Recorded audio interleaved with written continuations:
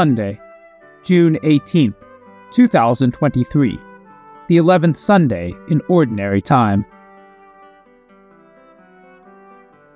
Priests and nuns are in constant and dramatic decline. But what to do? The answer is almost obvious. Pray to the Lord of the harvest to send out laborers into his harvest.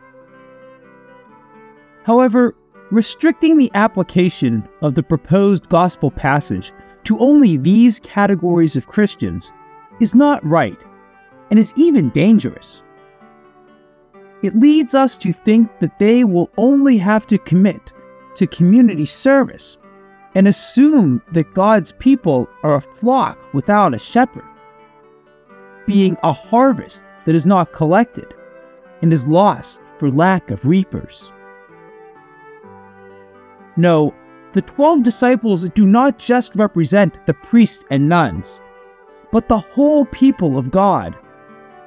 Whatever our condition in life be, married or single, learned or ignorant, strong or weak, we must engage ourselves in the construction of God's kingdom.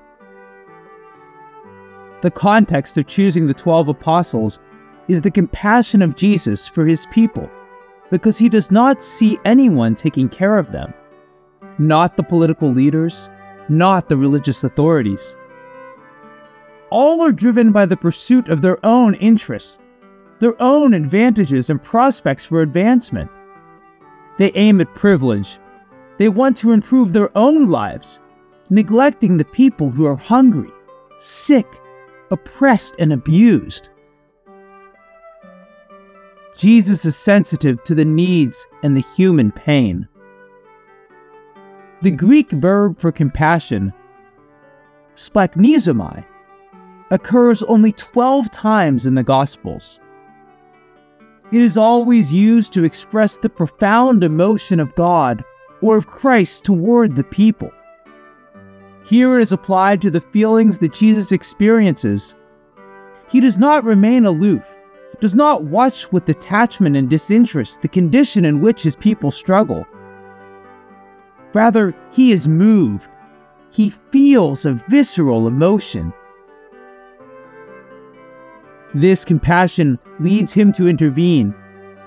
He initiates a new people, called the 12, referring to the 12 tribes of Israel. Jesus enjoins these disciples to continue his work. For this, he wants first that they pray, because only in prayer can they assimilate the sentiments of God. Then he gives them the authority to drive out evil spirits and to heal the sick. In the last verses, the mission to which the disciples are called is again invoked. Go and proclaim the message, the kingdom of heaven is near. Heal the sick, bring the dead back to life, cleanse the lepers, and drive out demons. It is what Jesus himself did. Christians thus are called to devote all their energies to reproduce the work of Christ, to make their Master present in the world. He is the first worker sent into the harvest. The disciples are his collaborators. The passage concludes with the injunction, "You received this as a gift, so give it as a gift." The demand of complete detachment from any form of self-interest in the performance of apostolic action. The disciple of Christ does not work to get some personal benefit, to be known, esteemed, revered, or enriched. Rather, he offers his readiness freely, as did his Master. His only reward will be the joy of having served and loved his brothers with the same service and love that Jesus showed. But how great this joy, how great this reward will be.